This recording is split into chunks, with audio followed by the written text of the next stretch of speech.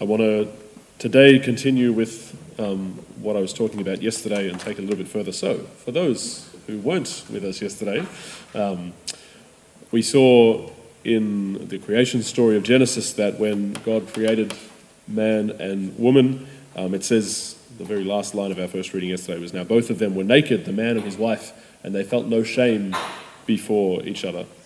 There's this beautiful vision of the openness and freedom that we would have in relationship to one another and in relationship with God, in the way that God has made us to be. He's made us to be in relationship, but that we best enjoy that relationship when we're able to show ourselves, when we're able to uncover ourselves and reveal ourselves to one another.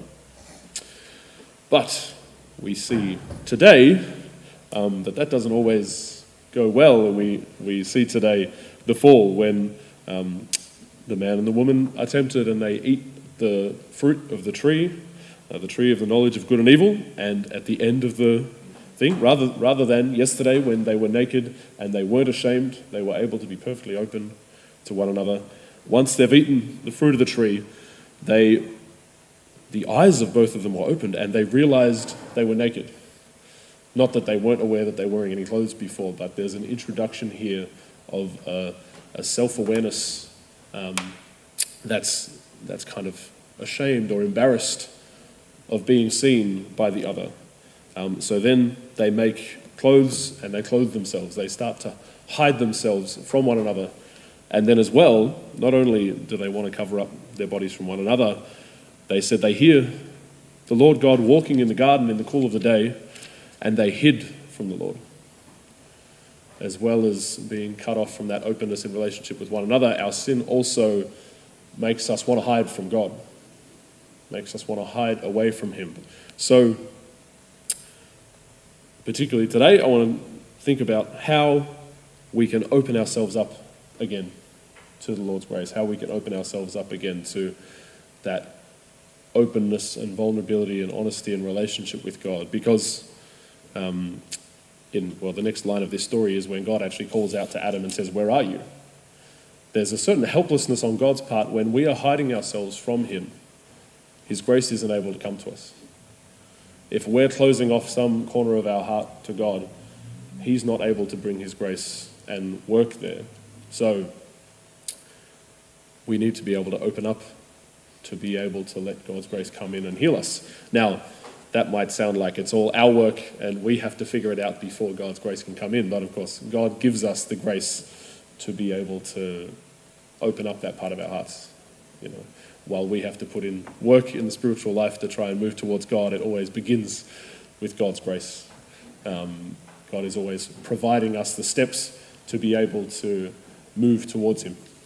And in this instance, I would say God provides us with the words to be able to share ourselves honestly with Him. I want to connect this to our gospel today, where we have this man who's deaf and dumb. We can see that as an image of not being able to hear the word of the Lord or be able to speak to God. But Jesus comes and loosens his tongue. And while we can feel so often in a time of sin or desolation, when we're feeling far from the Lord or we're feeling afflicted by different things, one characteristic of that is often that there's a confusion that we don't know how to talk to God. We don't know how to even describe what we're going through. We don't know how to even be honest with ourselves as to what's going on in our hearts. But God would want to give us the grace. Jesus, by His touch, like He does with this man in the gospel, would want to free our tongue and give us the words to speak to Him so that we can bring ourselves openly and honestly to Him, so that we can come back to this relationship of being seen by God, allowing Him to see the depths of our heart. And so a particular way that He can do this is that when it's an important way of praying, to be able to come before the Lord and sit with our difficulty, sit with perhaps even the way that temptations or sin is rolling around in our hearts, sit with perhaps a heaviness or a darkness that we're feeling, and be able to express that before the Lord, because by doing so, we actually allow His grace to come into that part of our hearts. We can find profound healing by being able to say to the Lord, okay, I don't know how to pray to you at the moment, or I don't know how I even see you in your life, or I'm angry with you, Lord, or I don't think you're doing the right thing, Lord, what are you doing with me here?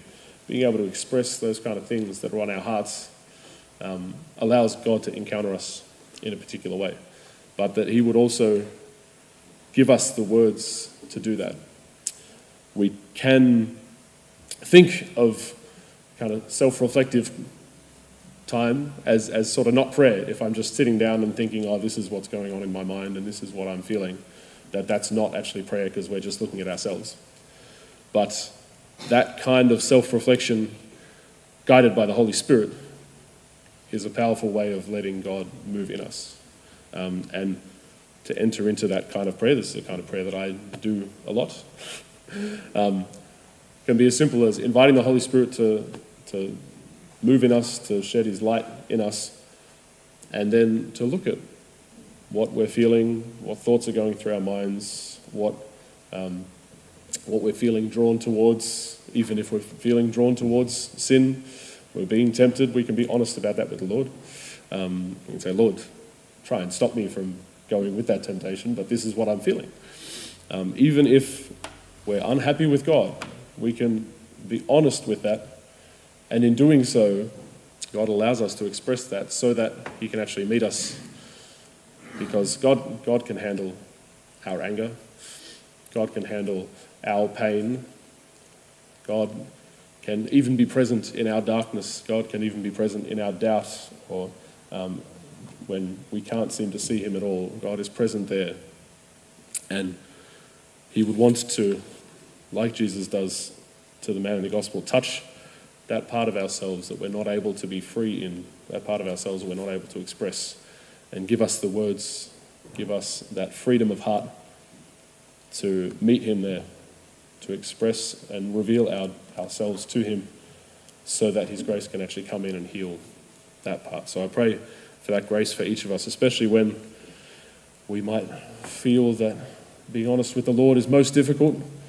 or even getting in touch with what's going on in our heart can be most difficult, that the Spirit would give us the words to pray and give us the freedom to come before the Lord so that Jesus' touch can come and heal and bring light to our hearts.